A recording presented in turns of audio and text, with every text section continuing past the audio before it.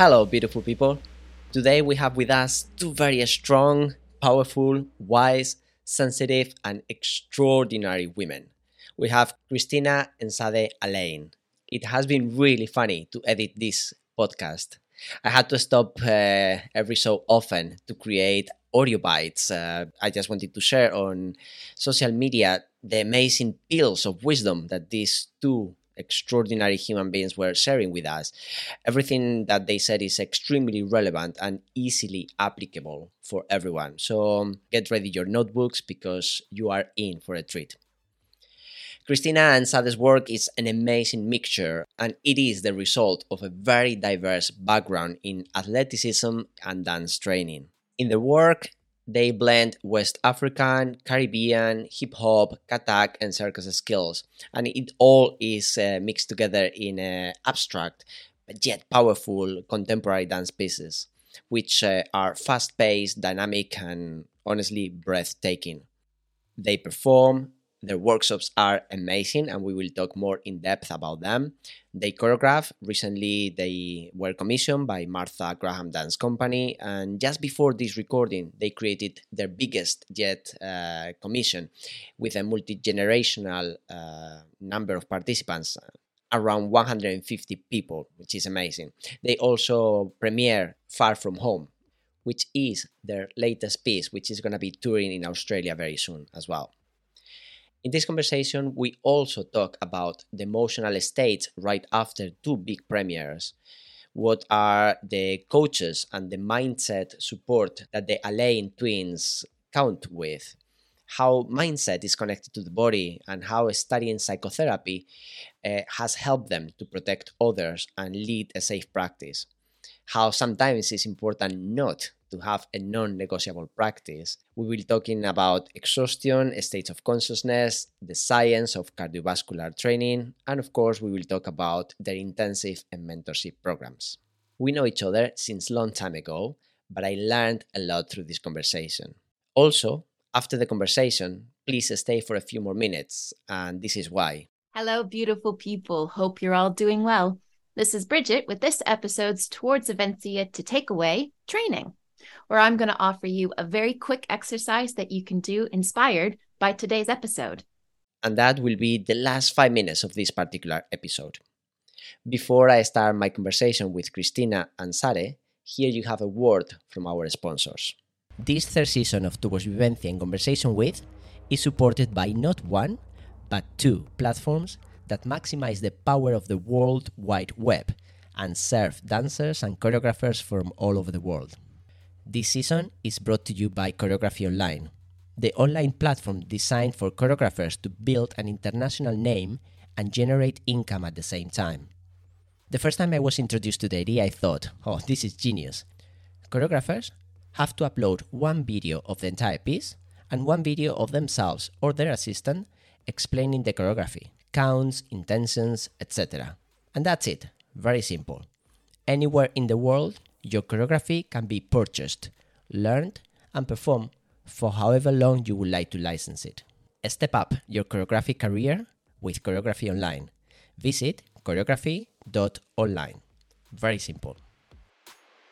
On a recent trip to LA, I connected with Gracie and Laura. I know Gracie from way back, but when I got to know what they are up to, I became a true fan, and I knew that what they were doing to spread the knowledge about floor work technique is very special. Ground Grooves TV is a virtual studio to expand your floor work practice from anywhere. Explore an ever-expanding library of floor work classes for all levels. Fitness classes to build strength, stamina, and flexibility.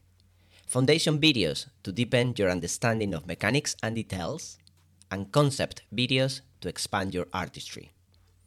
Start your 7-day free trial by visiting groundgrooves.tv and receive your personalized training program. We live in a moment where dance might seem unimportant or unnecessary. However, I am going to make every possible effort to highlight dance as a key contributor to the evolution of human consciousness. For those of you who are dancers or dance lovers, you know the physical, mental, emotional, and spiritual transcendence of dancing and watching dance, and how all that influence who we are today. My name is Jorge Crecis. I am a choreographer, lecturer, author, and coach. For the last 23 years, I have been investigating how I could help others, how to facilitate those states of consciousness associated to peak performance and flow. In this third season of Towards Vivencia in Conversation With, I am tackling head-on what really interests me.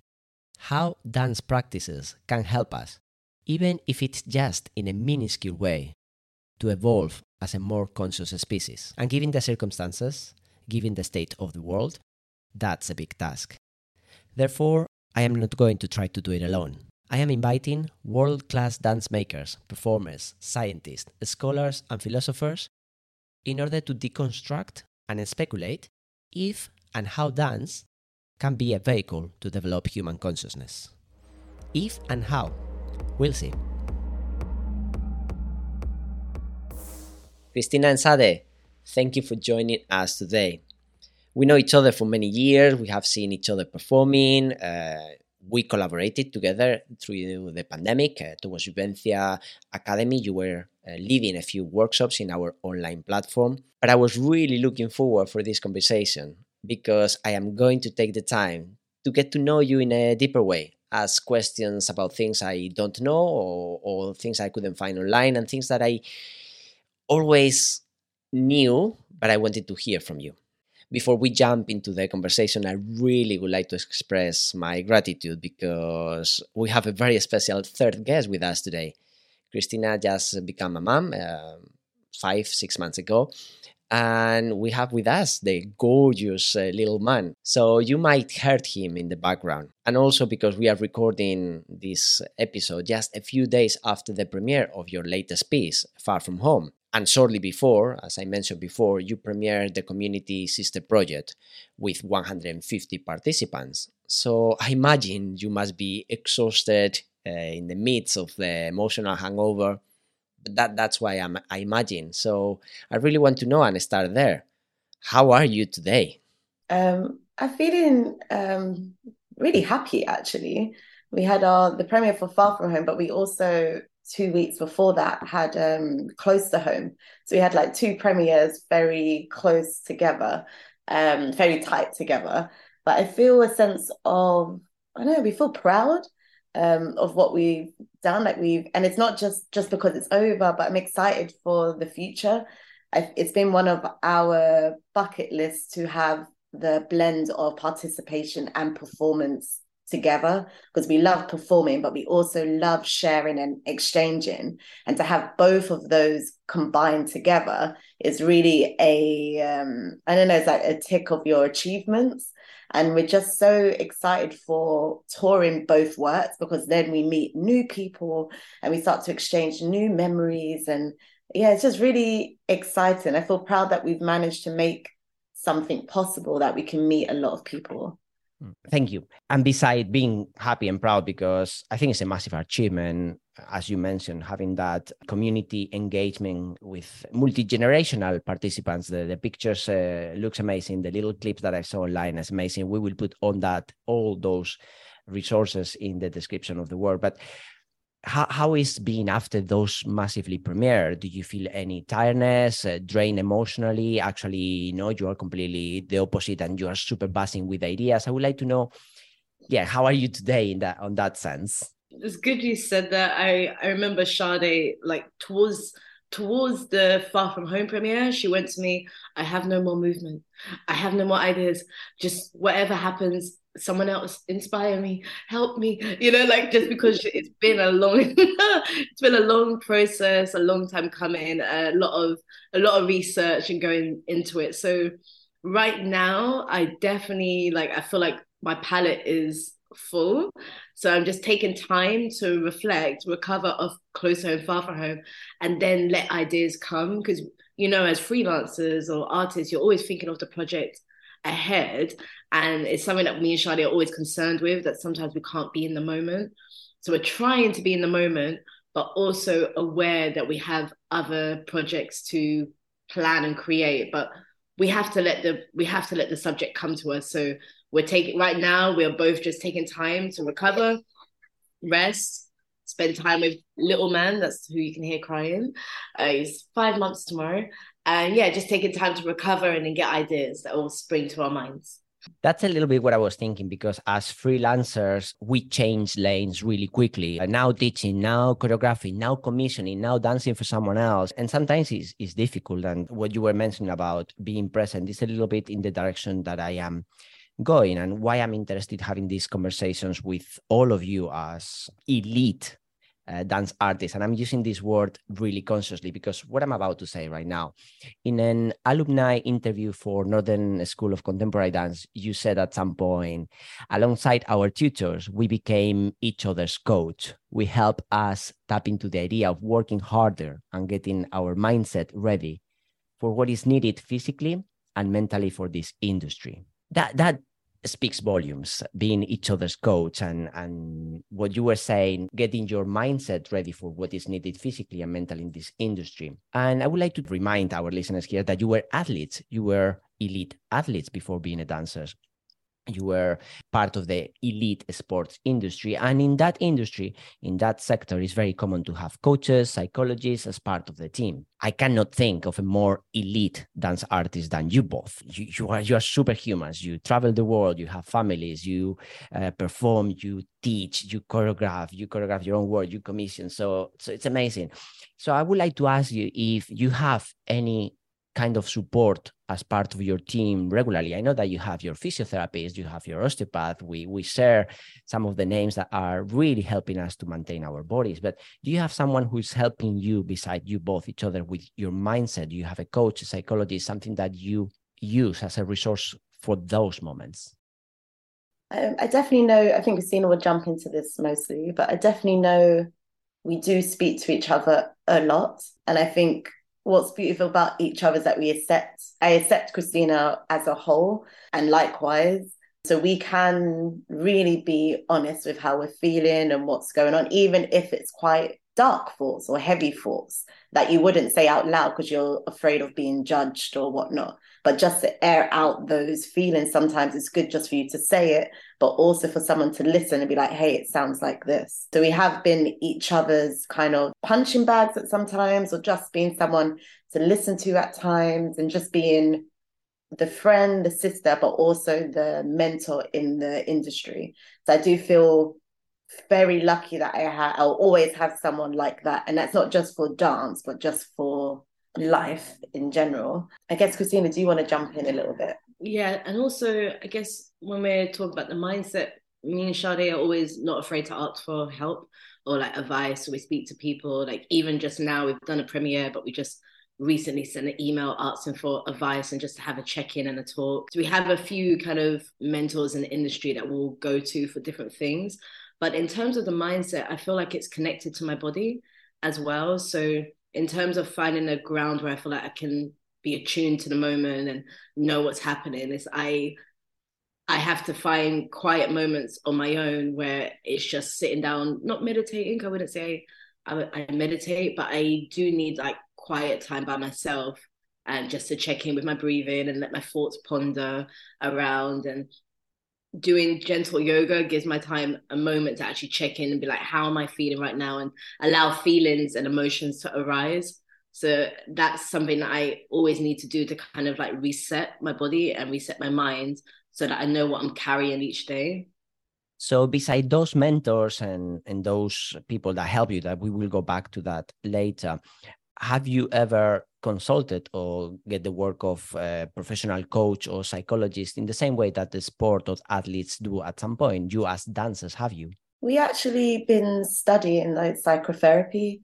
So we've done, and not necessarily to study it just for ourselves. Actually, we were studying it to protect others, because however we're feeling, that can be portrayed onto others. And we teach a lot, we're mentoring a lot. And I just both of us wanted to understand, are we doing things safely? Is it good practice? Is there other things that we could look out for? What are the signs? So we've done a foundation course with Roehampton and also Code Arts as well, and just done small courses of like mental capacity as well. And it's mostly just to look out for signs. And that's something I can also look out for signs with my sister as well. Yeah, I think for us, I do think it was for self-practice of what can you do as a check-in in your body, in your mind. You have to do something that serves you. And that's what we also learn in the courses as well. And that's when Christina mentioned about the yoga. For me, it's definitely something like gentle yoga, just so I can in tune with my body, but also going for walks or seeing friends and then cleaning. It's just something about having a clean space. All of that is for self-care, and that kind of refreshes the mind. And that's something that by studying, we knew that, okay, that's something we have to keep up because it's important for your mental health as well. And then just to add to that as well, by studying, it allowed us to find the different methods, psychotherapy or psychologists. And from experience, we've both had this. We know that talking therapy is it's not for me, where it's for others, but for us, we realized it's not for us because we couldn't actually express our feelings. And for me, talking personally, not only was it hard for me to express, but I was also judging myself as I was talking, which kind of damaged me in a sense. So then by studying movement psychotherapy, I started to research more into art therapy and different therapies and finding out which actually helps me in different forms of therapy that maybe you can handle on your own or through practice instead of having someone on the other side. I'm really happy that you said that, Christina, because I totally agree. I've been working with coaches and psychologists in the past for me as my personal practice, and I've seen how they work with athletes and corporates. And what I'm trying to incorporate in the world over the last few years with the PhD and things like that is how you can arrive that through the use of the body, because talking therapy is not for everyone. And I always have the feeling that those therapies are from the nose up. And I really like to use the whole body to see how things arise or to solve problems through the back door. I'm really happy that you mentioned that. And I wanted to express my admiration right now because I didn't know about the psychotherapists, but now I understand how your teaching is so safe. I've seen you teaching, guys, and then you push limits of the people to very extreme ways. I've seen that, and it's something that I really like about your work. It's one of your signatures. But now I understand something that intuitively I knew. It's a safe practice because you knew how to guide those people. You've taken the time and the effort to educate yourself, to study, to get into that. So for that, my respect and admiration, because I think it's also something very needed in the dance world more and more, because we've seen a lot of damage. So actually, this brings 3 questions that I wanted to ask, and I'm going to go for the first one. You were talking about yoga, you were talking about meditation, and our lives are quite hectic by going on tour, and now you have a premiere and our schedules change, and then we have family. Is there a practice that you do from time to time? And Sade, you were saying walking with friends or cleaning, but sometimes that's not possible in a hotel room. So is there something that you have as non-negotiable? If it's not every day, it's very often that whatever the circumstances are, is I need to dedicate these 3 minutes a day, these 10 minutes a day before going to sleep, as whenever it's possible, or if you have a gap in the day, that it's non-negotiable practices for your body, mind, and spirit sustainability?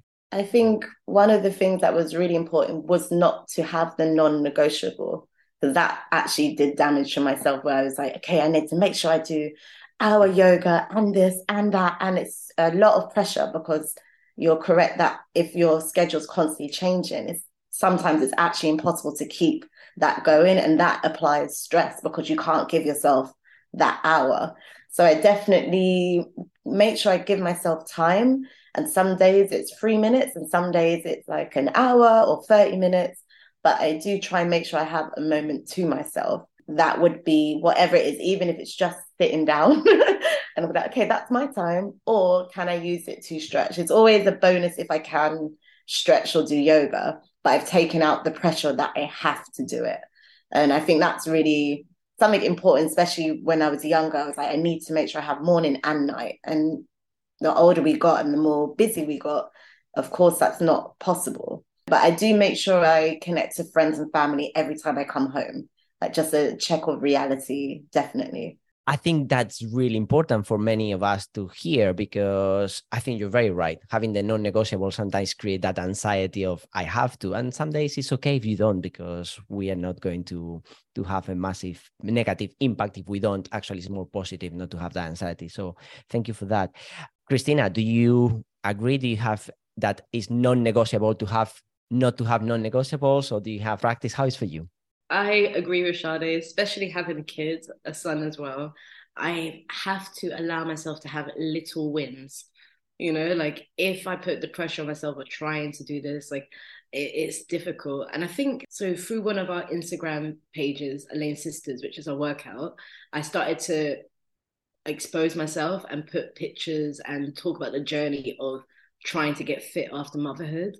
And I needed to do that to give myself confidence and distance from myself, and just imagine that it's someone else that I'm reading, and kind of allow myself to read, what's the word? Practice what I preach, like read what I'm preaching in a sense, so I can give myself confidence, because I can't do the same thing every day. I've got a little man needed me constantly. So if I can do a little jog, oh my gosh, if I can do my Lane Sisters workout, if I can do one exercise, if I can just take a moment to stretch over and click my back, they are little wins. So yeah, I 100% agree with the non-negotiable. And I think the most important thing that I tell myself each day is, what is my little win? What did I win? I was like, oh, I clicked my back today and it clicked lovely. Okay, fabulous, or I managed to stretch for 15 minutes. It's amazing. For me, it's amazing. Especially when we were doing Far From Home creation. I had to do the creation from a distance physically and use my words, or I'll be breastfeeding in the corner and then trying to tell Sade, no, the leg, do this with the leg and lift it up here and twist it this way. And can you explain this story to them? Like that was my creation. And then I knew closer to the show, I might be able to do a little bit more. Oh, I danced for 10 minutes, 15 minutes, like little wins is my motto from now. That's what I give myself each day. I like that a lot. And I actually like of the incorporation of age and how the life change and how that affect our practice, not in a negative way. We use affect in a negative way, but how that inform in there. So I'm going to talk a little bit about that, because you both were talking about how the body practices help you with the mindset, with the states of mind, how you study physical psychotherapy in order to protect others. So I would like to talk a little bit about the effects of dance practice in others. I'm interested in knowing more about your vision of what those states of consciousness that we achieve through dance, in your particular case, many times through exhaustion, rhythmicality, textures, narrative, and emotions, have in the person, not only in the studio, but outside of the studio. I'll explain a little bit. Many people argue that too much comfort is one of the roots of unhappiness, and there is a massive rise of cases of depression in the 20th and 21st century. And many people argue that is because we became too comfortable. If you read Joe DeSena, The Spartan Way, he talks about the necessary discomforts for you to be able to deal with situations in life. So I would like to know if you see any correlation between in the way that you use exhaustion and the physicality with the mindset that is achieved on a stage, during the creation, on classes, and that how transmits into your daily life, meaning that are you guys more resilient that if you would not do these practices? Do you feel that that exhaustion allows you to rest in a way that you are happier with those little 3 minutes? I mean, I don't want to contaminate your thoughts or put words in your mind.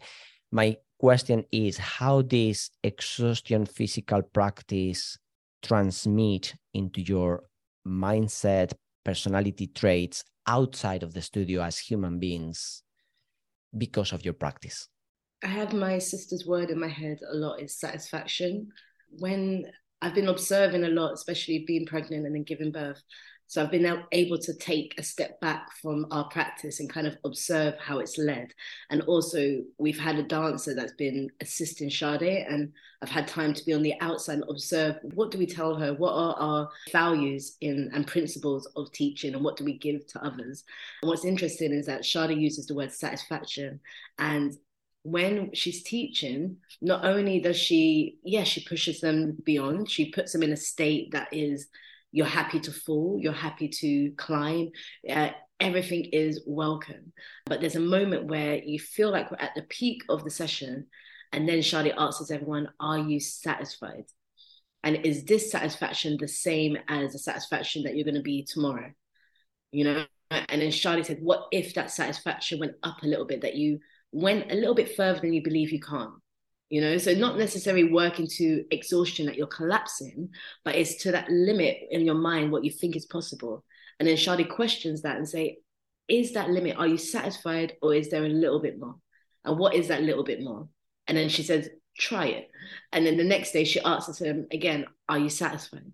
You know, and it's okay if you are, because today you might feel more tired today. You might have had a harder morning, but I think that's the level of push that we think it's important to give people. And we say people and movers because this year we worked with 150 people to create Peace Outdoors, and it was people from 5-year-olds to 86-year-olds and people of different abilities. And yes, we had to change our approach, but the level of expertise or the level of passion and movement and energy that we gave, it didn't alter. It didn't change. And that same question of satisfaction, it's still relevant to each person. That gives you motivation for how to move forward. What do you wake up for the next day? And I guess it comes back to my feeling of little wins, you know, that a moment of, okay, I was satisfied with this yesterday. Actually, I'm satisfied today. Or can I push it a little bit more? I don't know if that answered the question, but that's what, when you were talking, that's what was resonating in my head. I don't know if it answered the question, but something that comes out is that, once again, and that's why I admire your work, because it's about pushing, but I always see people smiling, and the way that you push is super healthy. That's the way that I can describe it. And now it makes sense that the feeling of success that the people get through your classes, because they are arriving to a point that they didn't know if they were capable, in a gentle, in an inviting way more than a demanding way. It's what it makes them happy or feeling that success. How that has translated into your personal lives, meaning that, yes, you feel that you are satisfied with that little more push and I achieve it. Great. And how do you see that has translated for others outside of the dance practice? I definitely think there's been occasions which is quite interesting, is that how we teach, sometimes you have to remind yourself, hey, Sade, you said this today. Make sure you do that for yourself. Like Christina, a few times said, make sure you're enjoying what you're doing. A few times I'm like, I am. She's like, are you? And I went, yeah, I can make sure I enjoy it a bit more. Like, so that, and that's from the exhaustion, being, especially during a creation, that we were teaching, choreographing, and we had the pressure of performing. So your body and your mind is just like, whoa, but you want everything to come together. So it is like, it's pressure, you know. And there was many times Christina went, are you happy where you are? Are you satisfied with what you're doing right now? And there was definitely points where I was like, oh, really, I have to listen to what Sade said a minute ago. What did I say? So I definitely, in a weird way, like I've used how I feel teaching, where I feel like sometimes it's not a different person, but I definitely feel like I surprise myself. You know, I don't think I come, especially there's a class called Breathing where we go from inside out of movement and how that kind of elevates your spirit and your body. We don't come in the session planning what to say. We know what we're trying to get to, but we're both like, oh, let's begin. Let's see what room we're working with. And it's completely, in a weird way, planned but spontaneous. And I feel like just by seeing how much I bounce off feeding from people's energy, I always remind myself, I can do that. I need to do that in my personal life as well. So I kind of use others to help uplift me in everyday life, because it is, especially in the creation, it was very tiring. But I never woke up dreading the day, which was quite beautiful. But then another flip side to it, me, my sister, and I think it is from the athletics. It's not the practice, it's the lifestyle. You know, what comes into the dance shoot, it's kind of our lifestyle. Like me and Christina are always pushing and we're always doing too much sometimes. Is it too much? I don't know. We can't help it. And we just want to do, we just want to share. And that's in life. Like my having our mum present for the creation, I really saw that we are the daughters of Patricia, you know, because my mum is very giving and very generous and very energetic. And that's us in real life, or morning, evening, night. And just seeing my mum, how she is, I understood how we are. And it makes sense why our work is how it is. And then to add, I think it's hard to talk about others, you know, in terms of how we affect people, because it's only what they show us, you know, or what we feel. So, but I can talk about the things that we've seen. And I guess I would say I'll talk on terms of the Elaine dancers. So this year was the first time we had professional dancers as part of Elaine Dance. So it's not just me and Sade. And that was kind of scary because we're, you know, it's always been a family thing. So now we are expanding to the family. That it's the same like having a partner. It's like, okay, so you're part of the family now. It's that kind of weird bringing them in. And I think what was beautiful is we witnessed the dancers at different moments, especially through Close to Home, which is the big mass dance with the 150 people, was to watch them help people and share. Like I would come in and I would see one of the dancers like massaging one of the young people, or one was playing with the kids, one person was talking to the older generation, and one person was helping someone with lifts or costume, and it was just really generous. And we knew that these dancers were exhausted and they had a little dread at the beginning to be like, oh gosh, now we're gonna have to do this, you know, we've been working on ourselves and now we've got to do this big community project. But I think by them witnessing how me and Sade are with the group, I honestly feel like that kind of gave them permission to take initiative and be part of the process their way. And I think that's what I think we give off, is not just obviously the way your body moves and the information you give, but I think it's the heart. I guess that comes through looking after yourself first, because if you don't look after yourself, how can you share? But we always try to promote look after yourself, like go home and eat dinner, you know, have a good breakfast. So then when we come back, we have 2 meals to talk about, you know, things like that, you know, like what are you going to read tonight? What are you going to watch?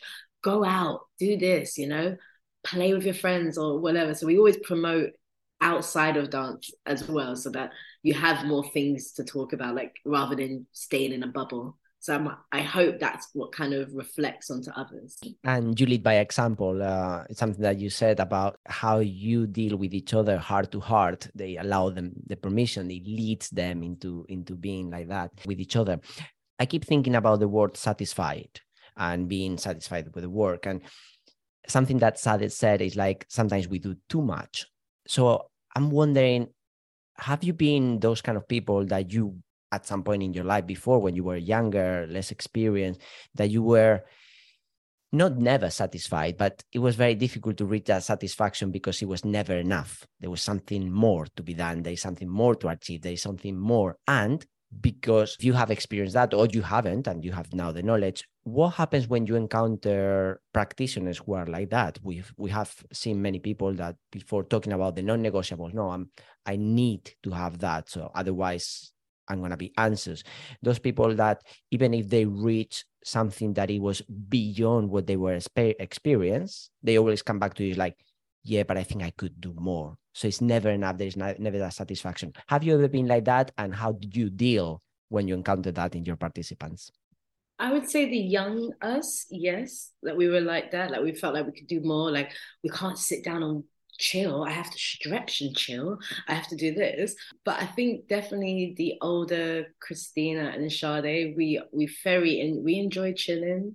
You know, we are super chilled people. Like, yes, I love movies and I love wine and I love relaxing. And we tell people this as well. So I think maybe that's why as gifts, you know, after teaching, me and Shadi get rum a lot and wine, is maybe we talk about it too much, or we get flowers because we talk about the garden. Like you can see Shadi at home surrounded by garden. So I think, yeah, we're afraid of working too hard, like constantly. I think we had a dance artist, one of a colleagues of ours in like the same industry. We had a conversation with them, and I think we were talking about chilling or something.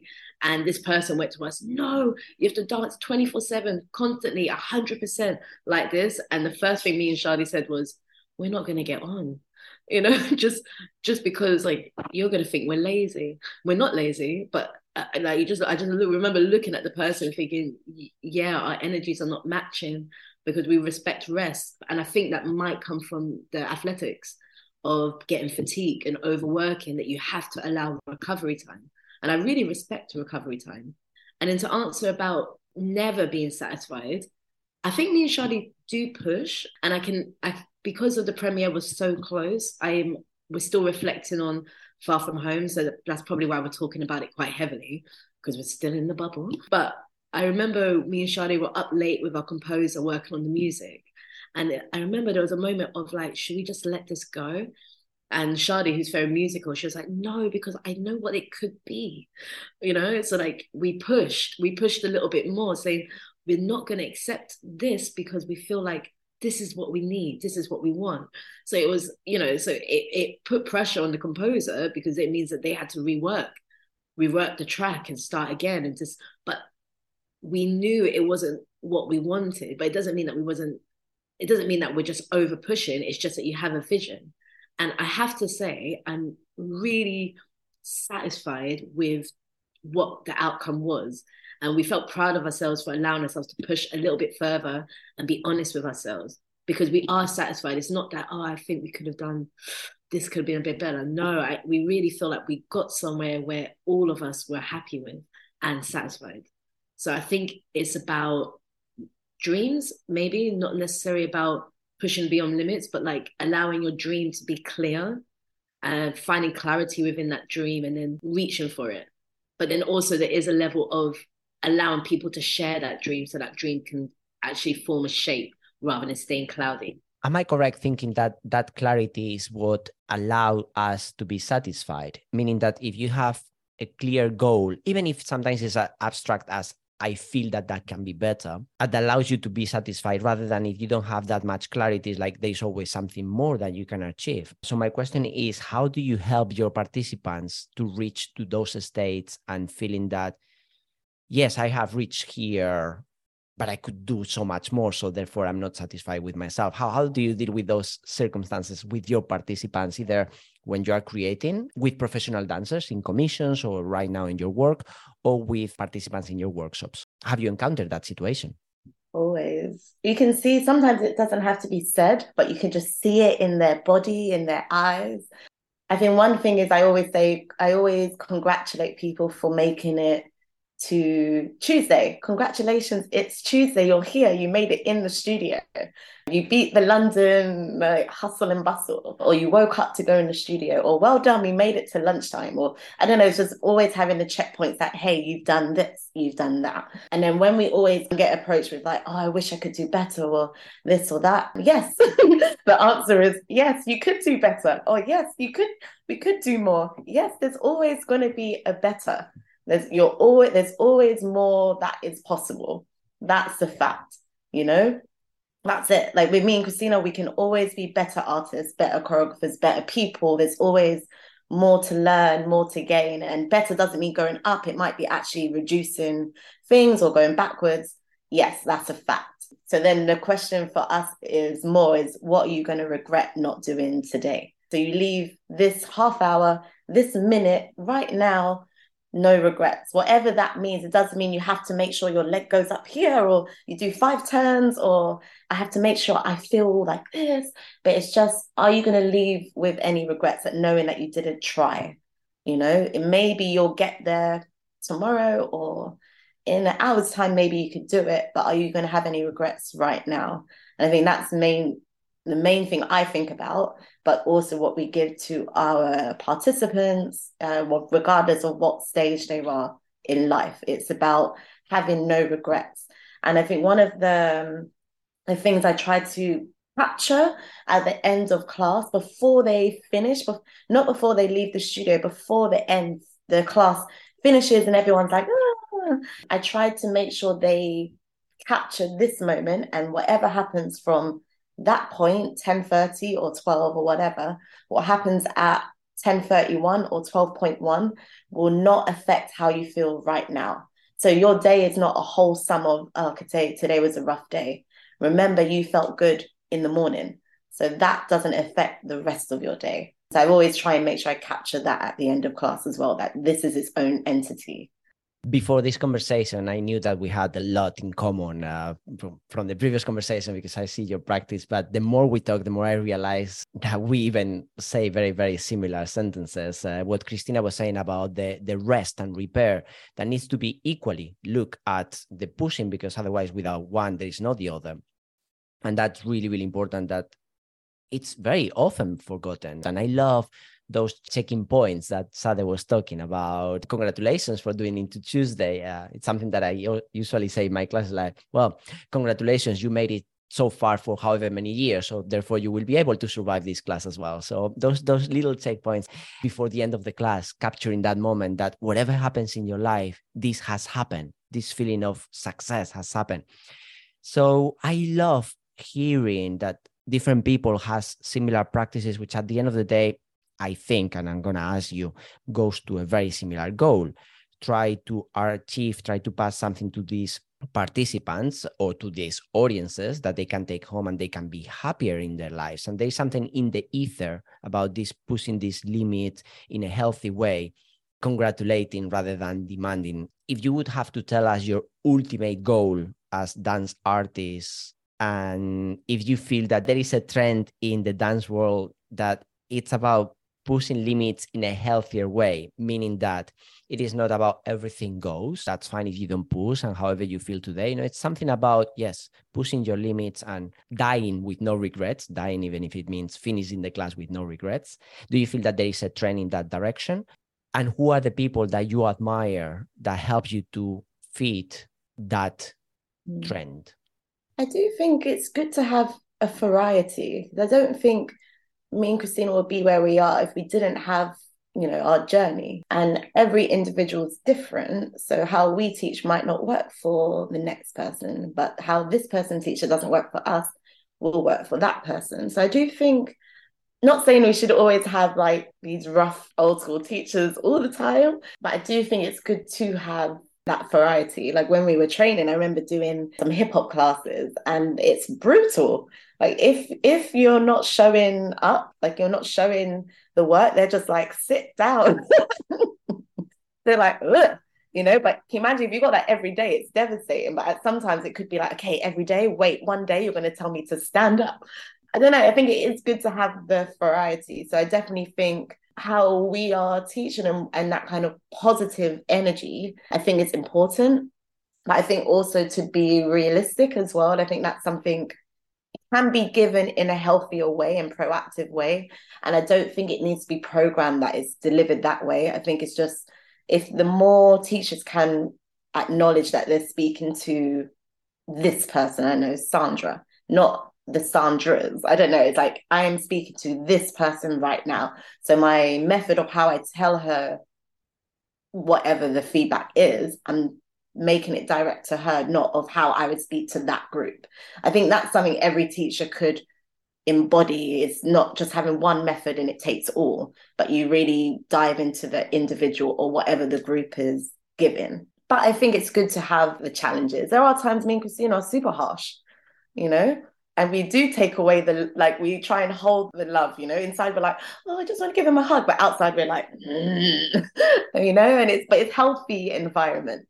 So I definitely think if the more teachers could be more human, but also do give the challenging, you don't have to always be inside of the participants. Let them feel what it's like to have hunger and want to gain attention. I think there's a lot of methods that can work around.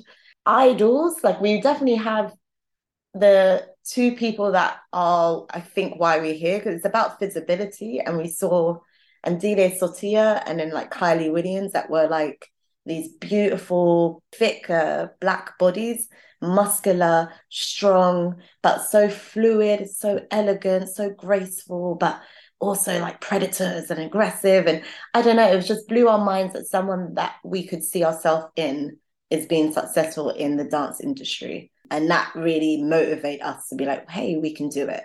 And I think that's something that we're acknowledging, that we are too, oh, it's weird to say it, but we are those people to some, you know what I mean?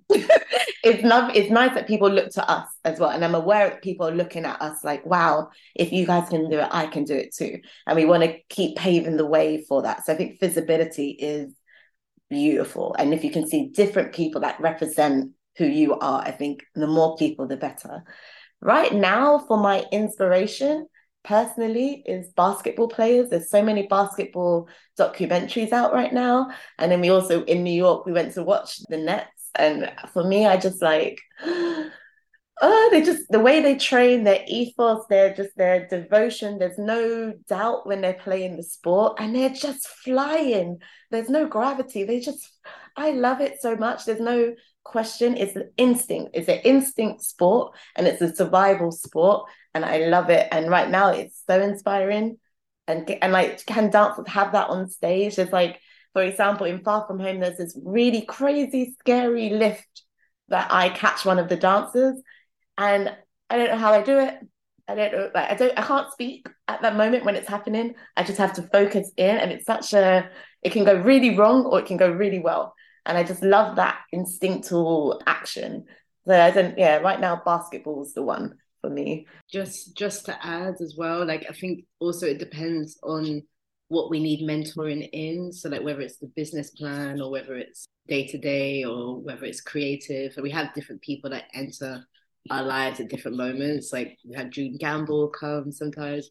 Farouk comes in like quite often into our lives. We spoke to Kylie, we spoke to Andile back in the day. We had Dixon as well, our good friend Dixon, Yang Ching, Akram occasionally as well. Yes, I think it depends on the walks. I definitely would say our producer, so someone that we're working with right now, Grace Okereke. She's our producer, so she's working for us, but yet she's also a very inspiring woman. And we come to her a lot with ideas that we have, and then she will talk to us about, okay, this is your idea. Let me tell you the positive and negatives, and then you tell me what you want to do about it. So like, she's kind of a good person to explore ideas with. And I feel like we have different people that we run to when it's like, even physios. Physios, I feel like by seeing an osteopath or a physio, that is how I got to know my body the most, I have to say. And by seeing different physios as well, you know, because obviously it's one person touched you, but to have different people, you start to recognize your body more and hear how everyone talks about your body. And then you end up diagnosing yourself sometimes as well. So yeah. Thank you both. It's very refreshing to hear you both talking about diversity, because that's a very buzzing word at the moment that not many people embody in the dance world, probably because of a scarcity. I hear very often like, no, I have the truth. Not said in that way, but it's something like, no, things needs to be done in this way. And it's very refreshing to hear you that no, different methods work for different people. We need to acknowledge who is the person in the room, then we need to adjust our method to that person. So I want to thank you for that. And you were also talking about, it's something that transpired through the conversation so far about your experience. You are talking about the older Sade and Christina. And something that I admire from you is I have the feeling that you've been building from the very ground. I've seen you rehearsing in very dusty places, performing in very small places, teaching very small people and growing your practice and your skills. It's something that I really admire from you. And I can see here in my notes that Alien Dance was founded in 2014. In the meantime, you've been not full-time dedicated to Alien Dance. You've been collaborating with other artists, dancing for other people, involved in other projects. So here's a couple of questions. First of all is, do you feel right now that are established?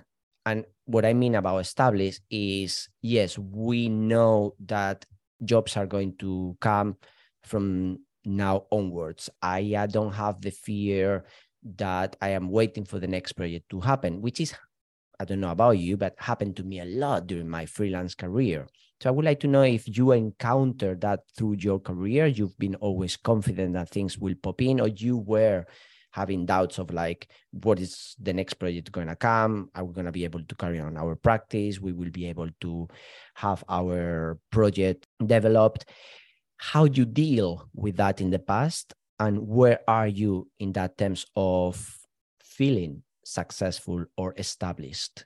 When you said established, the first thing that came to my mind was, we were talking about this the other day, me and Shadi, and it's very rare because we're very like humble and shy girls, believe it or not. Different on stage, but then like in reality, sometimes we're a bit like, after you, you know. I would say established because I feel like our work, we really like the work that we're creating.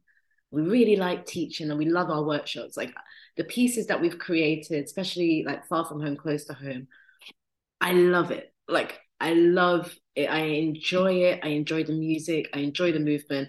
I feel like the movement stands on its own. It's different to things that I've seen before. Like I would say established because we found our avenue of the type of work we like to create and how it affects people. I feel like we're achieving it. I would say for the workshops, yes, like we are fortunate enough that now that we're not solely like seeking for work, things are coming our way and we're booking things like years in advance, or we're delaying things to go for the year after, which is beautiful because we want to share a lot. We have dancers and we have employees. We offer opportunities, internships, dance captains. Like there's like, we just hired someone the other day just because they were really good as a dance captain, and we're just like, okay, we need to use you again for something else. So the fact that we, Elaine Dance, can offer opportunities and we are an open hub for people that want to shadow us or be an internship, yes, definitely 100%.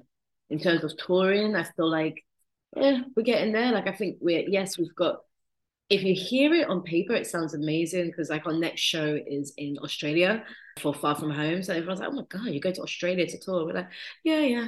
But like, I feel like it's quite hard to sell contemporary dance work that is, I don't know, like especially our style. I wouldn't say that we are solely West African, Caribbean. You know, we're not completely contemporary in that way. It's like a fusion, so it's a weird box that we're in. So it's not easy to sell these to venues or get them to come over to watch, you know, because it costs money to come to England to watch the premiere, or it costs money to come to Australia to watch it. I think in that way, that's the bit that I would like a little bit more establishing, you know, a little bit more people to take risk and have a look at what's happening. But I'm sure there's a lot of people making work as well, so I understand. So for me, that's the bit that I think needs a little bit more establishing. Also like papers and what people write about, or the companies that get noticed for awards. It's the same like movies. Like, I think there has to be a way of opening it up. I think lockdown was amazing, that I found that a lot of dance critics and kind of like organizations started to watch other companies that not the same establishments that are on this kind of payroll. So I would like that to happen more in contemporary dance, that we have more of the critics and more of the dance reviews and more of the award committees coming to smaller venues, because there are great work happening. It's just maybe it's not on the big stage. That's actually what I would like to ask next, and you lead the way really, really nicely, because I wanted to talk a little about scaling and about opening up and being diverse. And from a personal point of view, I have to confess that I have mixed feelings about the support, about how the industry is running at the moment.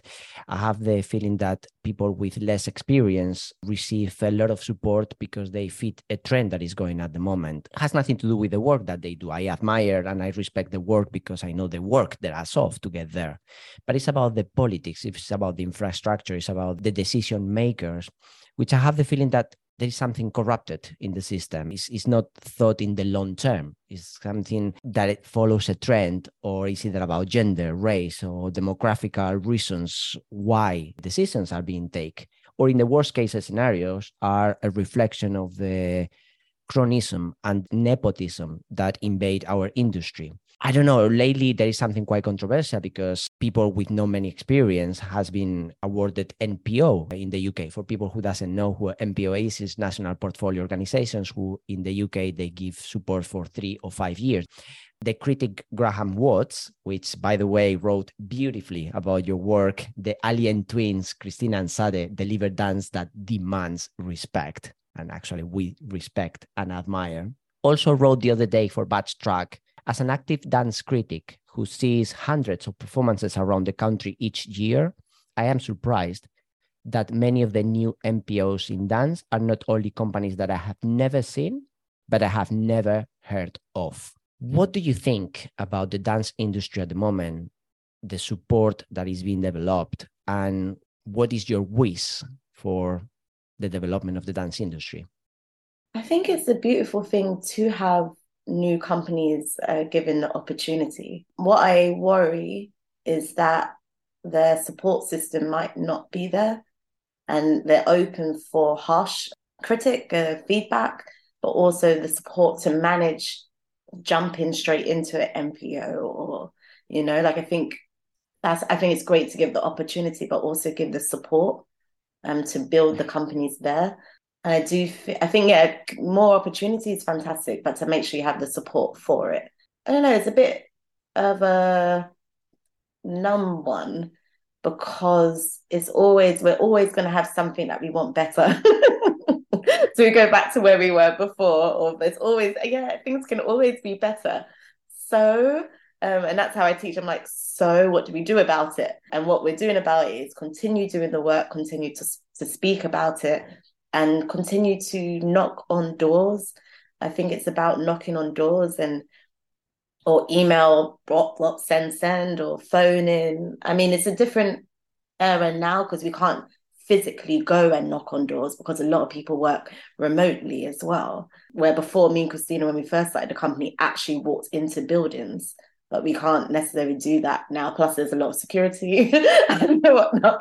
But I do think if there's a lot of people that don't get deflated, I think that's probably the best thing, and more about solution making.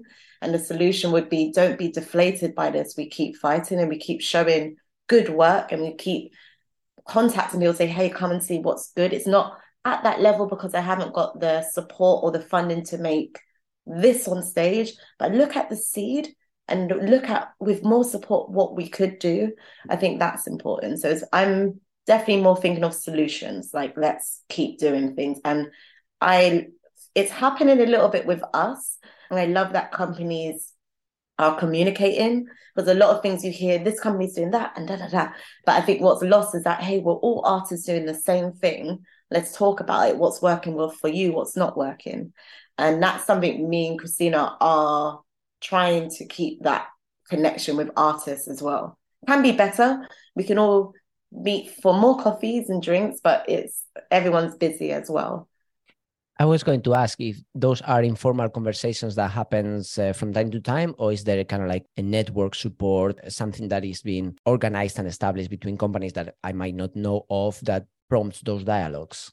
I think what's beautiful, it's kind of private, kind of there's no forum for it. I think there are some platforms, like I know Surf the Wave was quite beautiful at one point because it was loads of different artists and companies came together. But for what me and Christina are doing, it's more private conversations, like, hey, and I think what's beautiful is that companies are starting to support ticket sales as well. That there's been a number of times we've been putting on our platform this show, that show, and likewise it's reciprocated. Yeah, I think it's really nice that companies feel like they can approach each other and be like, can I have help?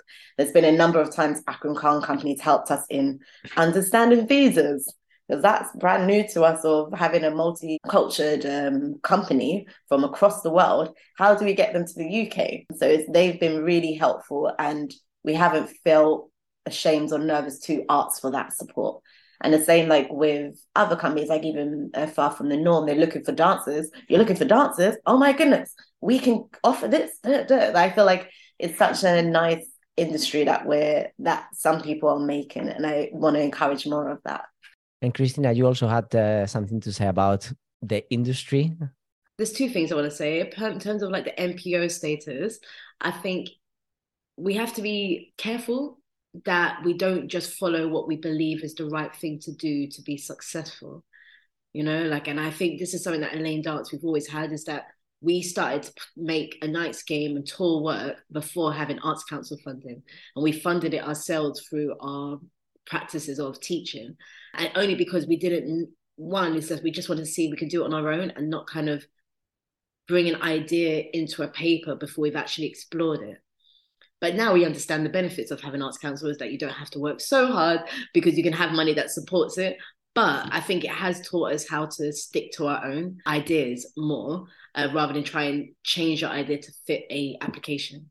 So I think it's very important that people really understand, oh, I'm applying for this and why, and be aware if they're changing their idea to fit that bracket, you know, especially with the NPO status, like maybe your company is better off without having the NPO because, you know, otherwise you need a board of trustees, you need this, and maybe that's not how your company operates, which is not bad. It's not a bad thing at all.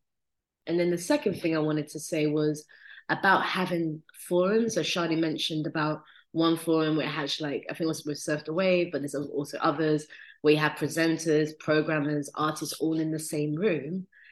I feel like things like that are really beneficial, but also it can be the opposite as well, because then people might be there just to present, that I'm listening, I'm hearing, and you get to hear everyone's issues or problems or dreams, which is wonderful. But sometimes the action, the next step is the thing that doesn't happen. So I think sometimes it's good to talk about it, but then what is the action? So sometimes me personally, I can get frustrated with certain things like that because I feel like it's great that we're listening, but are we listening? Because the changes are not happening. So I think that's why I like me and Shadi, Elaine Dance's approach occasionally is that we like to talk to people about things, but we also like to work individually with younger artists. We mentor, go into companies to ask for help or helping each other with marketing and things like that, or how do I bring dancers into the UK? Oh, you know, like, so I think it's that kind of way that at the moment we like to work. We are going to jump very, very soon into that mentoring intensives. I know that the big thing is coming up, but before that, I would like to thank you, Christina, because of that reminder is very important for everyone who is listening us. Public funding, it's only one piece of the puzzle. There's many other ways to make things possible. And I think being that resourceful and not giving up or not giving in when you get a no, because we're going to get a lot of no's, it's really important if we go back to the idea of the beginning, a dream and something that we want to achieve. So thank you for that. So before we go into those intensives, let's talk a little bit about your goals, your success future. We are close to Christmas. So I really would like to ask you if you could draft a little letter to Santa Claus. What is utopia for Alien Dance for the next couple of years, 3 years, 5 years, 6 months? I don't know. You set up the time frame, but also because of something that Christina was saying that I think is also very important.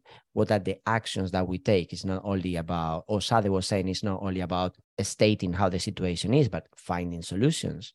So what is your letter to Santa Claus, and what are the actions that you are taking right now towards realizing that letter, if Santa Claus decided not to grant you all your wishes?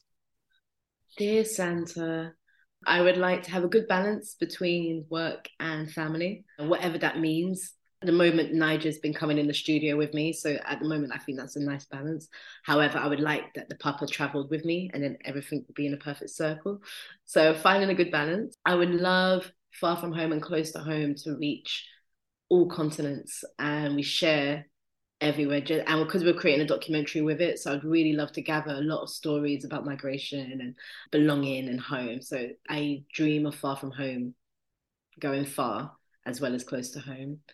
I also dream of keep creating. I want to go to South Africa and make the biggest dance piece ever and collaborated with another big company. At the moment we're talking to a company in America, but I would love to make a massive collaboration, loads of dancers on stage, whether it's indoor or outdoor, I don't know, but like I don't want to swear, but I think it has to be bloody wicked.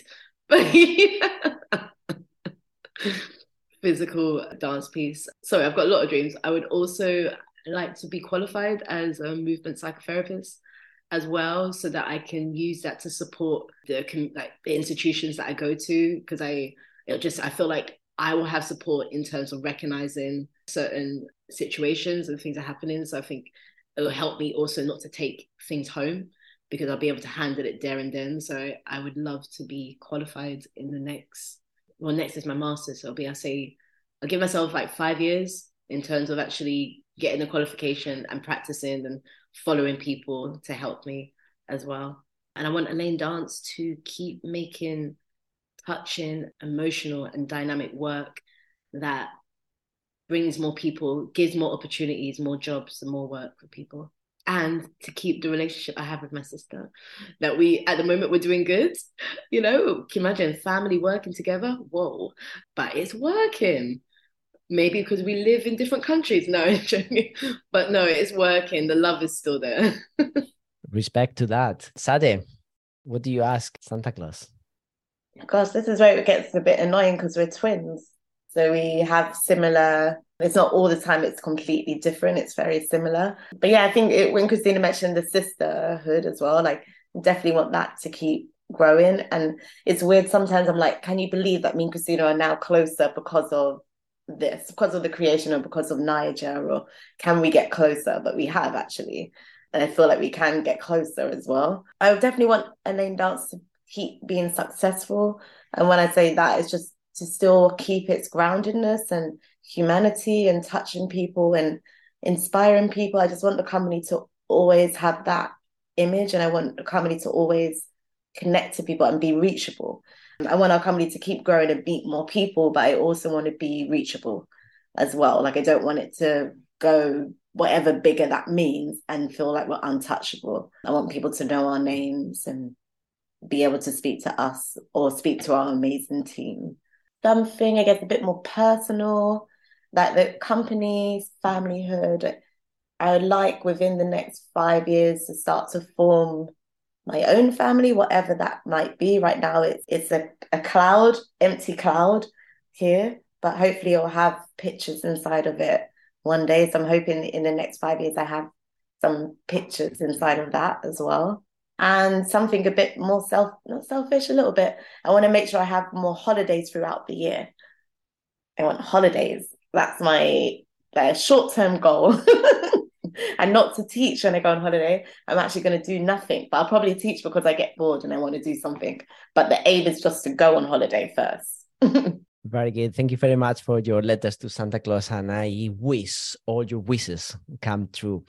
Something that I really like about your both letters, it has to do a lot with your personal lives, with your relationship between each other, with your time to rest, which is you made already very clear that is important for you. It also highlights something that I always get when I see you, which is that feeling of caring and sharing above almost everything else. You know, Christina was talking a lot about these psychotherapy studies to finish in order to help other institutions or individuals. So that you were talking about giving more opportunities to other people. Something big has just finished, it's the first stage has finished, which is Close from Home, which is the 150 people, multi-generational. But also you have something that is coming almost every year.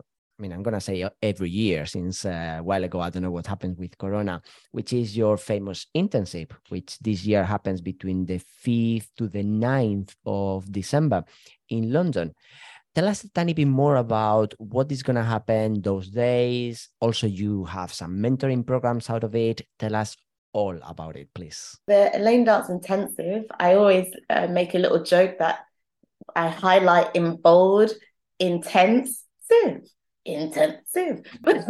We just love, it's something that we wanted to do. We set it up, I want to say 2014 as well, but it might have been 2015. And it was just something that we needed to do something on our own.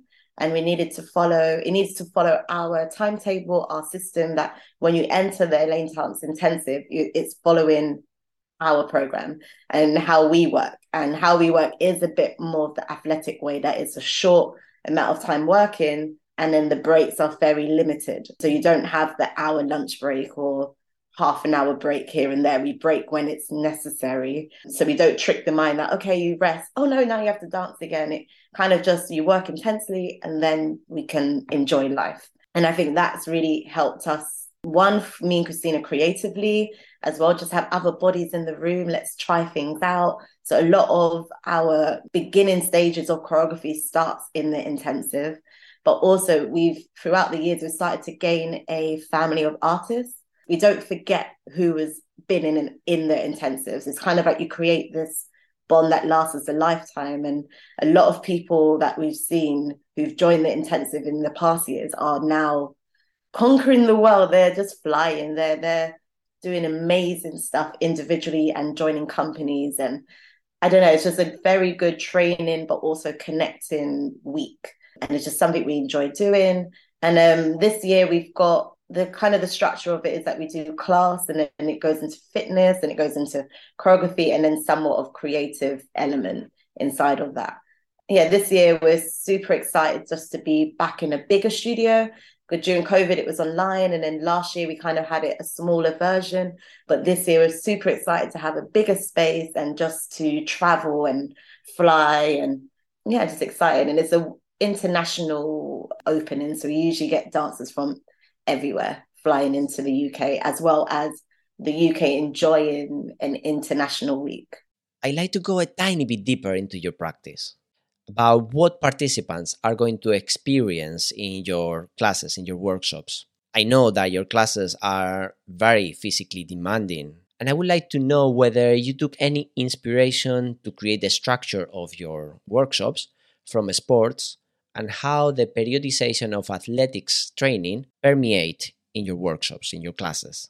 I am particularly interested in how we can develop cardiovascular stamina through dance practice. There are a lot of studies that has been researching the heart rate zones of a dancer while working or while taking classes.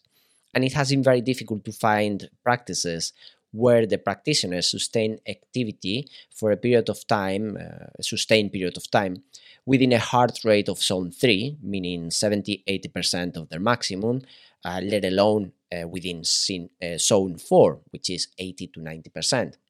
For those who are listening to us and is not very familiar with heart rate zones, generally speaking, for a 28 years old person, their maximum heart rate would be around 192 beats per minute. Therefore, being at the end of zone 3 or beginning of zone 4 would be around 100 to 150 to 160 BPM, which is difficult that we maintain that level of intensity in a dance practice for more than a few minutes. And once again, this is a general rule for everyone who is listening to us. Please do the necessary test to determine what is your specific heart rate maximum and what is the safe zone for you to work on. So I would like to know if you have done any study to check how your classes work this cardiovascular endurance, in which zone and for how long the dances are throughout your classes. And if not, and equally interesting and valuable, and something that I personally use a lot within my practice, is using RPE, meaning rated perceived exertion levels, meaning that when someone is asked to work at 80% is what they perceive to be their 80%, so it's perceived rate exertion. And there are lots of tools that we can give to participants to allow them to be more aware and more accurate of those perceptions. So tell us a tiny bit more about the training, the periodization, your sports influences, and the structure of your classes. I mean, I would love to have a study or someone follow us to actually get statistics and to gather the heart rates during our sessions. I think that'd be very interesting just to hear the statistics and what it is, especially with the different groups we work with, like the different type of movers as well. So for us, when we did athletics, we were sprinters. We did long jump and triple jump as well. But for sprinting, we had a track, you have the running track, and we would like jog 300 meters, sprint 100, and then we would jog 200, sprint 200, and then we would jog 100, sprint 300, and we would keep doing this cycle. So you never stop, but you have your break in the jogging or in the slow twitch. And in our classes, we've kind of trained that a little bit, or designed it to a point of you have intensity and then you allow yourself to find the rest within movement. And so I feel like our kind of classes has this beautiful kind of like intense period. Oh, okay, not so much. Let's breathe. Let's see how our muscles are feeling. Let's do this. And then we go tense again. So it's an up and down. So you do definitely get that kind of aerobic kind of feeling of you're getting your heart rate up and you're getting out of breath, but not to the point where you need to stop and bend over. I think that's quite important. you know what I mean? Stop and bend over, that kind of exhaustion. No one gets to that stage. And if they do, we play with it so that we can slowly bring the heart rate down to go to something a bit more smoothly. Yeah, like that's that's with contemporary, but even with Afrofusion, we do that as well, this one's a bit more aerobic, like your heart rate is pumping because the movement just requires more jumps, more stamping, more running, more lifting. So it's definitely more exhausting this session. However, again, we can recognize it and we bring it down a tad. So, everyone's maybe doing a simple step at easy energy. We bring the music down as well to match the feeling. And then when we say, okay, this is the last moment, we're going to send the music up. We're going to do this. We're going to do this. Ready, we go. And the music goes up. And then the stamina, we go to a point of high energy to go back down. So, yeah, we're kind of basically following our sprinting training of the jog 300, sprint 100 for the session. And how is that combined with the emotional?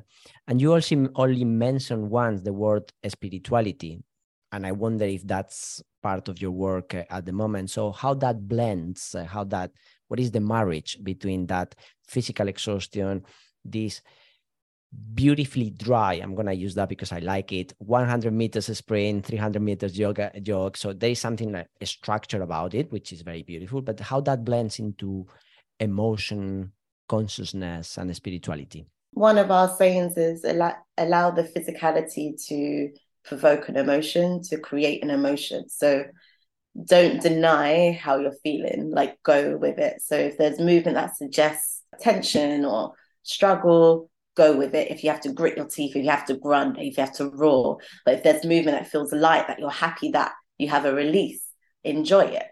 Enjoy those moments. So whatever emotion comes out, the physicality, we ask them to feel it and live it. And sometimes we ask them to fly with it and not necessarily exaggerate it, but allow it to have its course, its entity. Definitely, there is something about the athletic way of working.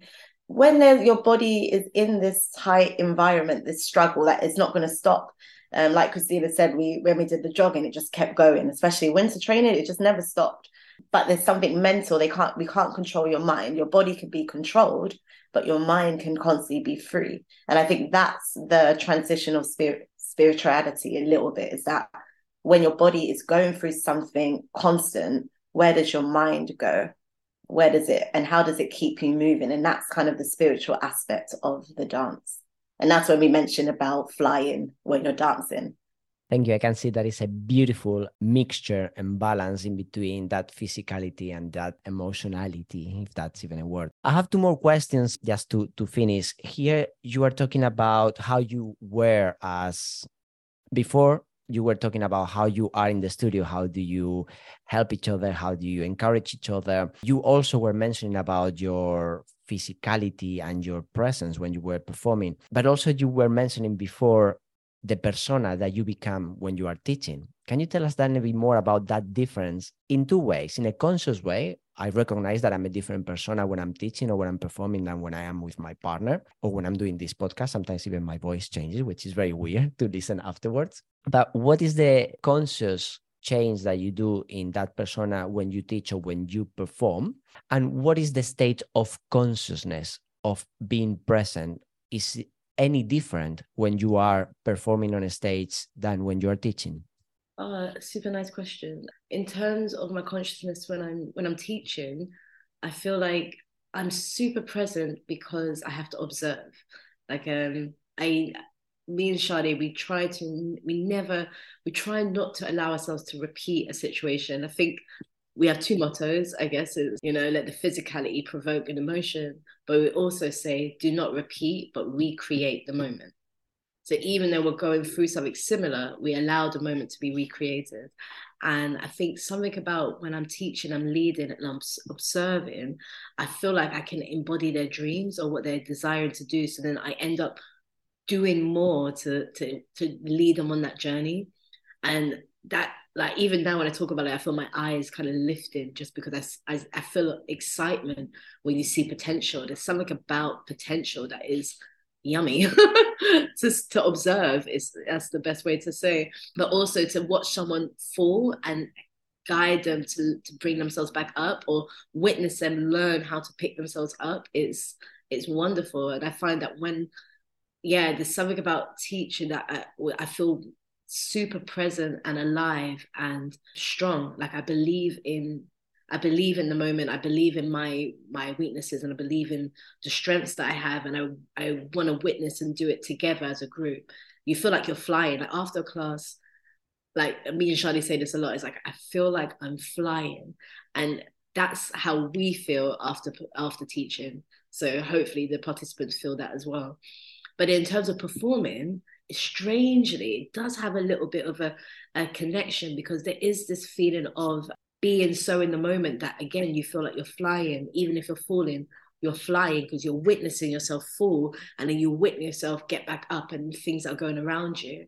And I think what's special about performing with my sister is that there's a trust there, that if I'm falling, she witnesses I'm falling, and it won't put her off. She'll go with me, or she'll lift me. So there is a close correlation there, because you're being observed, you're performing. I know that I'm being observed, so then I observe myself being observed. But the same as when I'm teaching as well. I think I could add a bit of, I think it's true what Christina said of being seen. When you're teaching, you're being seen, and when you're performing, you're being seen. So there's a moment of pressure, which I love pressure. Everyone, when we teach, I'm like, pressure, yes. Pressure. And it's like actually make sure people acknowledge when we go in a circle and people going into the fire pit, it's pressure. But it's something about what you're going to do with it. It's kind of the fight or flight. And there's something about when people are witnessing, they're watching you tell a story or learn something. There's something about commitment. You have to be so committed to what we're talking about, what we're dancing about, what we're teaching, or what we're sharing on stage.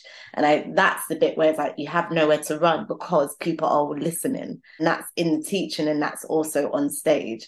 So in preparation for teaching or on stage, I try to do things. I'm always active body. Okay, what's on the phone, or writing, or talking. Try not to over prepare for the session or the show, because all the preparation, there's only so much you can do 5 minutes before. You can't really do anything, So I always allow the situation to unfold. So when I go on stage, allow the situation of the work bleed into your body. You know what you have to do, but allow that moment of time to affect your performance. So for example, like a night's game, 12 minutes of body percussion in silence, and it's a scary environment. Like most of the time I try and ignore it, and then just talk to Christina, blackout, come on stage, and then you just feel so many people's energies just waiting for you to say something.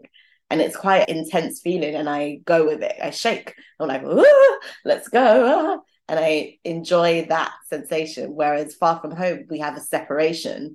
And to have something separate me and my sister is devastating. Don't think about it until it happens on stage.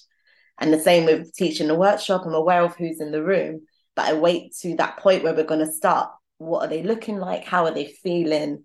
Are they tired today? Then I act on that. So I do wait for the moment to feel, or I don't go prepared to perform. I wait to see what's needed at the time. Soak it up. I absolutely loved how you both were talking about in such an intertwined way of performing and teaching, and how both experiences are helping mutually one another. And this is something that I'm really, really interested. This is actually the base of my work, how dance can help us to train those states of consciousness, directly or indirectly, that being in the moment, that being super present, how that helps you to learn how to listen the needs of other people, that I'm sure through your experience, you became better and better at that. In the previous episode, we have Graham Alexander, who is right now the vice president of one of the major mining diamonds companies. And I'm also fascinated about how his dance practice affected his work, now in a good way, how he used the dance skill. Could you tell us a tiny bit more about the people that you know from your time in the British School or the Northern Contemporary Dance School, or the people who go through your workshops, through your creations, how your particular practice, what you've heard that affected, helped them in their personal life? If they are dancers, you were mentioning, and I can imagine a few names of people who were in your intensive and now they are flying, being amazing dance artists.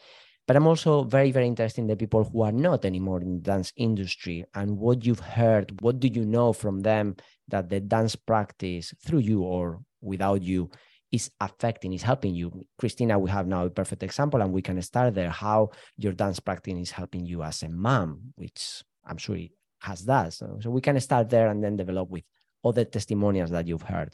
Yeah, I would definitely say that my dance practice has helped me in terms of organization. To have a kid, you have to be so organized. If I want to do anything on my own, like perform or teach, and because I'm breastfeeding, I have to express milk. So I have to organize myself of when can I pump, when can I express, and usually that time is in the middle of the night where like I'm the most full of milk, if for example. Also, I have to be organized of what do I need to bring with me today. You know, like I've got all my stuff, but I also got to pack a little man's stuff that generally he poos on everything. So he needs a few change of clothes, obviously nappies, obviously baby wipes, and then in case he gets ill or in case it's this, just in case. So there's a lot of preparation where, like I find that having a kid and being in the dance world has helped me.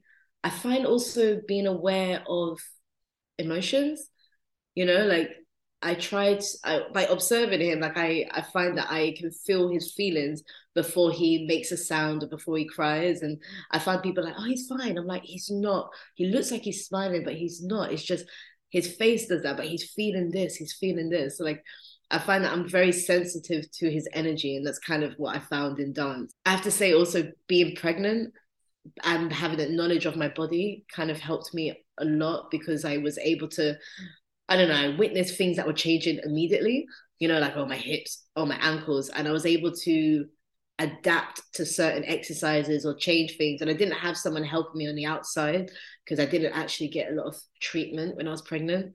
But I was able to adapt things, and I danced until the day I gave birth, actually. And I just was smart enough to adapt to let my heart sing, even though my legs were doing something else. I hope that helped answer the question. It did. Thank you very much. And for you, Sade, personally, or something I'm interested from the people that you've studied with or the people who has gone through your processes, what did you hear that this trait dance has helped them in their lives afterwards? I think one of the beautiful things is the confidence in themselves. Like I love hearing that people believe in themselves more and they trust themselves. And I love hearing when people are proud of what they've done. I can't hear enough of that. I can't hear enough of that when people are proud of what they've done. But I think confidence is like one of the main things, like the acknowledgement of the body and confident to go forward. A lot of people I've seen like throughout the process is more comfortable talking about how they feel and not being ashamed of not feeling great or feeling amazing, but they can share that. I do like I share sometimes with some of my dancers about like how dance has helped me, because I used to never speak that much. I let Christina do most of the talking at one point, and I used to never speak. And I remember my first lecture I had to do, I just crumbled. I think also dyslexia, words went everywhere, and I didn't really believe in my voice. I didn't know what my voice was at all. And then just by teaching and really seeing how my personality's changed, you can't shut me up now. I'm just like, and it's just complete A to Z. And I think that's amazing that dance can do that. And I like sharing that, because I've met people that are quiet and I'm like, I can't wait for you to just teach. Let's start teaching. Actually, can you teach this? And they're frightened, but later they'll get used to their voice. And I use my story as a testimony for others as well. So yeah, I don't know. It's really nice to hear some people that aren't in the dance industry, but they are still comfortable in their voice, in their skin, and they're passionate about what they're doing. And that's it, really. It's not really about hearing I mean, it's nice to hear they're conquering the world in the amazing but it's more rewarding for us to hear how satisfied they are in their body and where they are right now. I knew before this conversation that you had a lot to share and their expertise is amazing, but this conversation has highlighted that to the points that I was not expecting. So for that, thank you. And the last question I wanted to ask is related to that, how you share that experience. We've talked about the internship, but you have the intensive. I know that you have a mentorship program. Can you tell us the relationship between the mentorship program and the intensive, and is completely separate things? Are they related? And tell us more about the mentorship program, that I have to confess that generally is the thing that I know the least about your work. So I would say the mentorship's actually separate to the intensive, even though in the intensive we do mentor. But the mentorship, I think it came during lockdown, actually, and just seeing how many people we started to speak to, and luckily to have programs like Zoom and like Teams where you can actually work with people from across the world. We just wanted to create more opportunities, but also kind of manage our time, if that's the weirdest thing to say, just because we do mentor a lot and we give a lot. So something about having a mentorship program, it kind of helps us to be like, this hour, these 2 hours, we are focusing solely on this person, not trying to juggle it and be like, okay, I can give you 15 minutes there, or okay, 5 minutes here. It's like this hour, we've managed to form it that we can dedicate the time to them. Yeah. And it's for, we have for artistic development and teaching, which I think is quite rare. Like you rarely have a coach or someone to help you during teaching, but it's to help them for people that are looking to find their class, develop their class, transform their classes. And it's not that we tell them the practice that's us, like it's not us giving us our practice, it's actually understanding what do you want to get out of a participant? What do you find interesting? What is it that you want to provide? What do you want to see as well? What is it about movement that makes you sing or sound or singing? And this is open to all ages. So we were lucky enough to have someone in their 60s to people before, I think the youngest was 18, 19. So like 19 to in the 60s. And it just depends on the artistic development of what do you want to develop as an artist? What is it that you're searching for? Is it that you're not searching for anything, but you just need to talk through an idea that hasn't formed? And that's what we found a lot with them as well. So it depends. Also, we do, the CV writing, the show reels, the helping with the physical practice, injury prevention, So it depends what they need, but we are there to give that time and support. Anything you want to add, Sade? You also get the access to 12 workshops that we've recorded, and then they have practice. They can practice it at their own times and repeat it, which is quite rare, actually. Like they have it for themselves.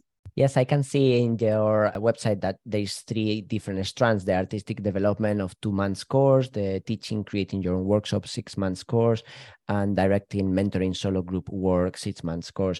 Do you have a number of maximum people that you take a year at the same time? Is it still open? People can apply for it at the moment. Is it closed? Tell us, for people who are listening that might be interested in one of those 3 strands.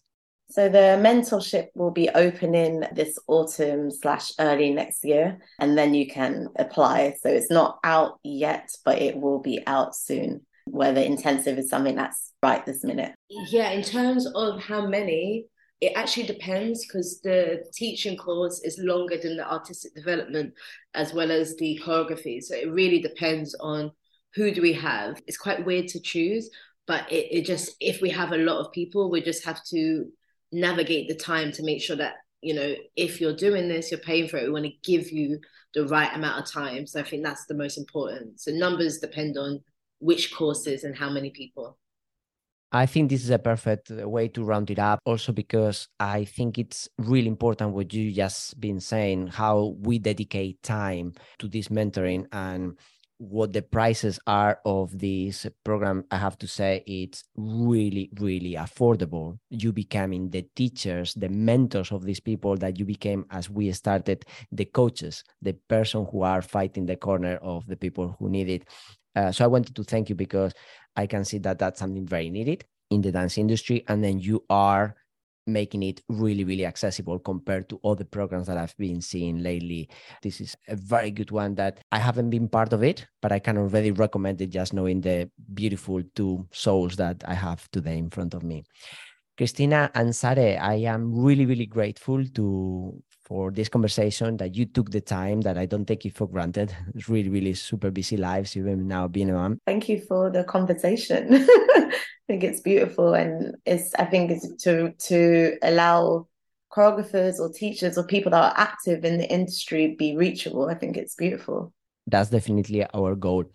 So I just want again to say thank you very much for your time, for your expertise, for your care, and to keep developing, for never giving up, regardless of the difficulties. And I'm wishing you all the best, and hopefully to be closer to you in certain times in the future, because I really, really value you as humans and as professionals. So thank you very much, and I wish you all the best. Thank you. Thank you. Hello, beautiful people. Hope you're all doing well. This is Bridget with this episode's Towards Eventia to Take Away training, where I'm going to offer you a very quick exercise that you can do inspired by today's episode.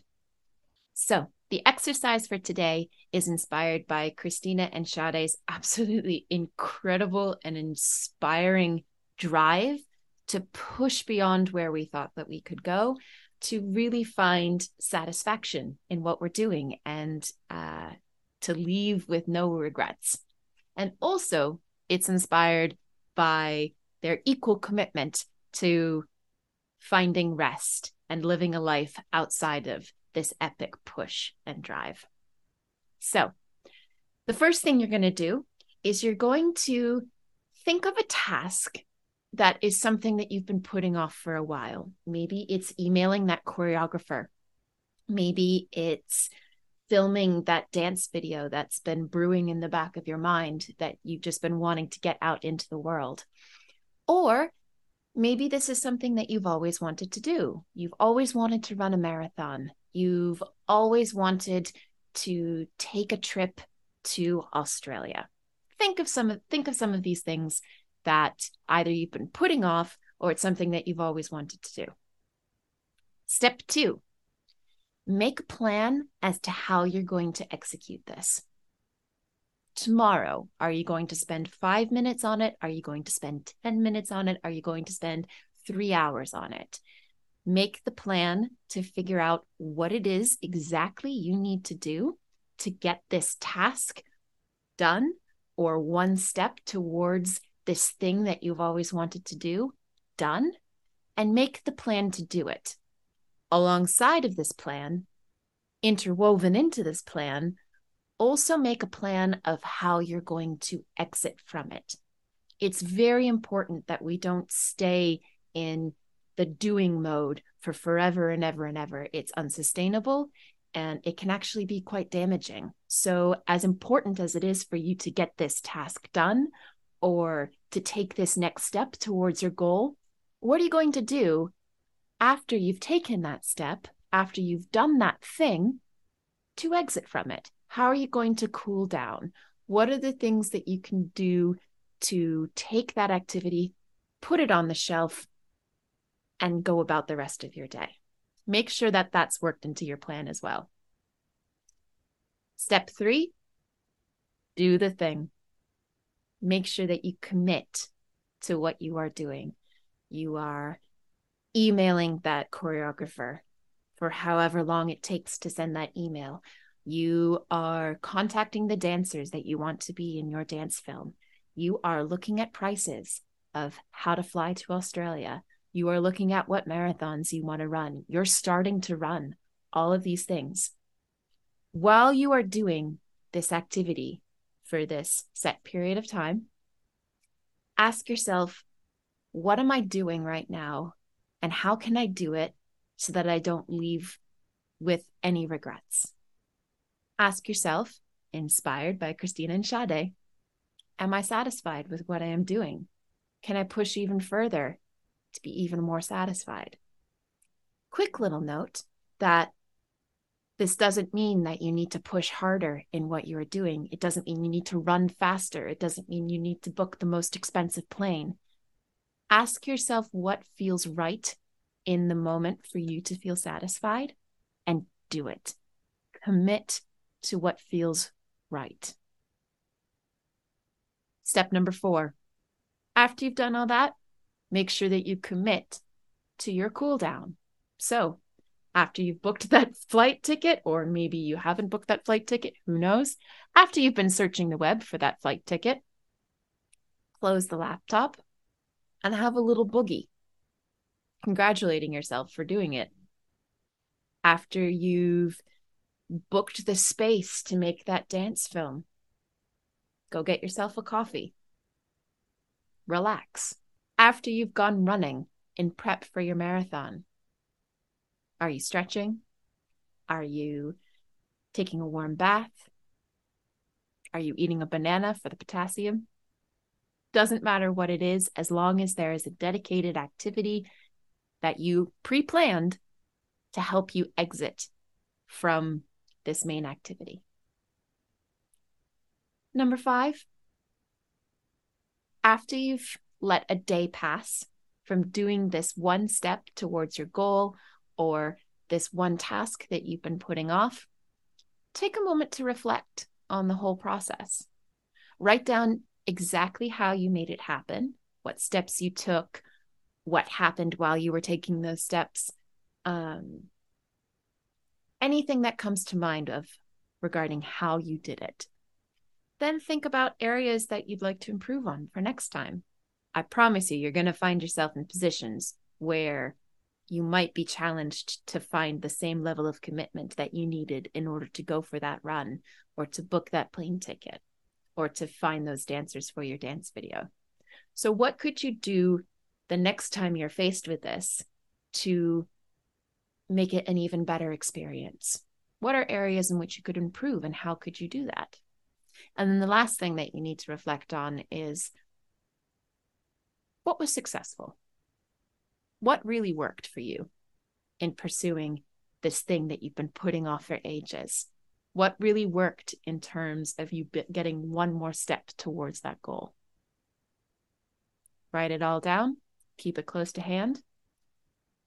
And the last step, repeat this process as many times as you want. You can use it towards any sort of goal that you have, any sort of task that has been feeling a little bit scary lately and that you're not quite sure if you can, in fact, achieve it. You can use this process to help you achieve it. Enjoy, and as always, feel free to share any experiences with us using the hashtag #TowardsAvencia in conversation with, and I'll see you next time.